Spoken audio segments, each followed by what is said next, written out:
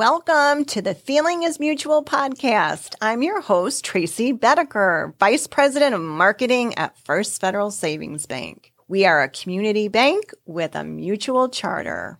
If you thought banking was boring, the feeling is mutual. But we're here to take the boring out of banking. In this podcast, we will bring our listeners real-life stories and education on financial topics. And it's all going to be delivered in a quick, fun, and interesting format.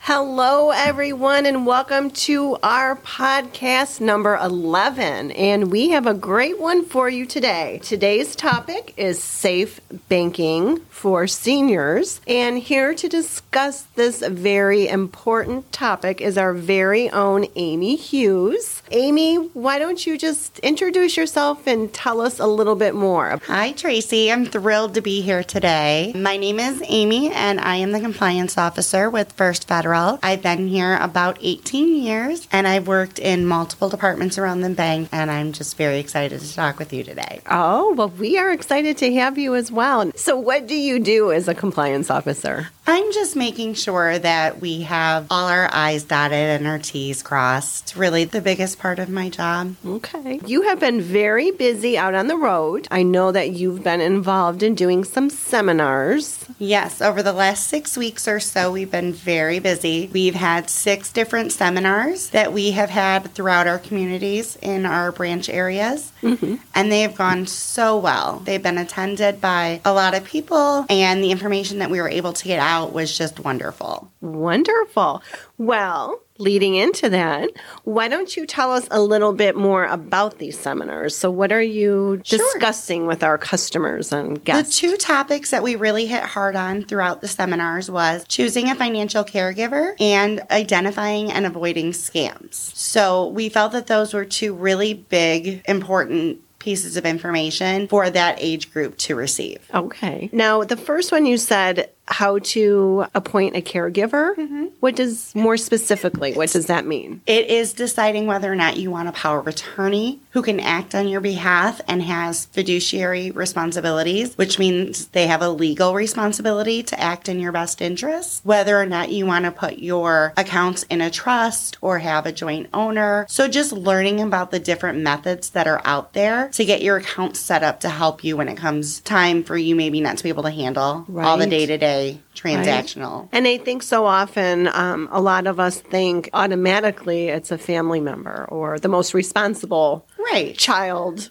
Right. It's whoever you feel comfortable with. It can be a friend. It can be a family member. It can even be an older adult agency who can step in and help you out. So it's just choosing who you feel is going to handle your financial information the way that you want it to be handled. And is there anything more specifically that we need to take into consideration before appointing a caregiver? You want to make sure that they're responsible and trustworthy and somebody who's going to act for you and in your best interest. Very interesting. Did you get a lot of questions regarding this? We did. They were really good questions. I have to say that all of our seminars were really interactive. Our attendees had great questions. They shared great stories. It was nice to have them be part of the conversation. Wonderful. Well, good for you, Amy. It sounds like you're really educating our customers and helping them make decisions. And that's very important that as a bank, we get in front of that and provide information to our customers. So what was the second portion of your presentation? It was identifying and avoiding scams. Oh, that's a big one. Yes. And the age group that these seminars were focused on were our seniors. And they're looking at people who are age 55 or older. They are 65% of all bank deposit balances today. So that is why this targeted group is such a high area. And they are primarily our biggest deposit holders. Yeah. So 10,000 baby boomers are retiring every day until 2030. And scammers are just looking for a way to take advantage of this demographic shift. So we just want to be there and help these customers. And some of the reasons, that they might be more vulnerable is they might be isolated. They might think that somebody's trying to help them out. They have that sad story. There's just so many different scams that are out there anymore. And our best recommendation is never give out any of your information. Always call your bank if you have any questions. Never just run to a convenience store and buy a gift card and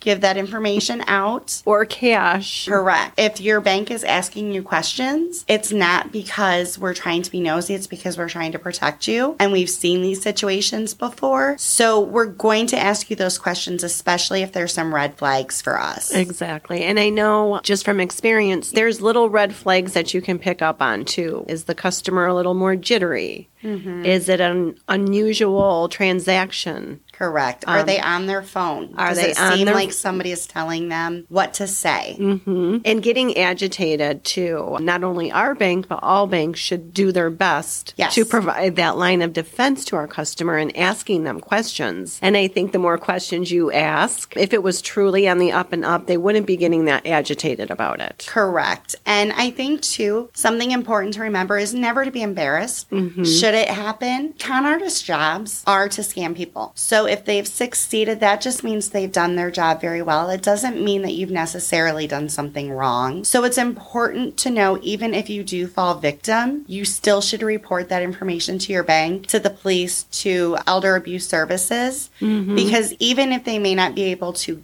get that one con artist, it is important to get that information out there. Exactly. So we know how people are being affected. Exactly. And I think, you hit on an important point that I think it's human nature to be embarrassed at first. And I think our staff does a great job of, you're not alone. This isn't the first time we've had this happen. Correct. Our staff is amazing when it comes to working with our customers. We're educated because we see that. So it's still going on. And I agree. I think we need to thwart it before they get to somebody else. Yes. And I think also, even though these seminars were for seniors as the targeted age group, this information is beneficial to anyone, any age. With all the information that's out there, the phone calls you can get, the emails that you can receive, it's important that everybody is kind of aware of the different scams that are out there. And Amy, where does one go to get this information? I mean, I know we have stuff on our website, but if you were to want to dig in a little bit deeper, where do we go? The FTC.gov is a great place because they maintain like all the data for it. ABA, which is the American Bankers Association, who we were partnered with to provide the information, is also a wonderful resource. Okay. And the first one was the FTC. Okay. So, yes, I know they do a great job of keeping their websites up to date. Yes. With a lot of great, valuable information. And, of course, we always try to do our due diligence in posting this information, doing seminars and such. And we appreciate you getting this information out. It was wonderful. I know you had a busy month, so you were on the road a lot. It was, but it was really fun to get out there and meet everybody and just go over this information, answer the questions that they had. And hopefully, with the podcast being out, if customers have any more questions, they can feel free to go to their branch. We can get them some information that was provided during the seminars and help them with any questions or concerns that they have. And our branches can also go over the safety features that we can offer to our customers through the use of online banking and text alerts to make sure that they are as up to defense as possible with their accounts, with the services that we have to offer them at First Federal. Well, wonderful. A lot of great information, Amy. Well, we appreciate you and especially getting out this great information to all of our customers. I do encourage everyone to go pop on our website or do their own research through American Bankers Association, ABA.com,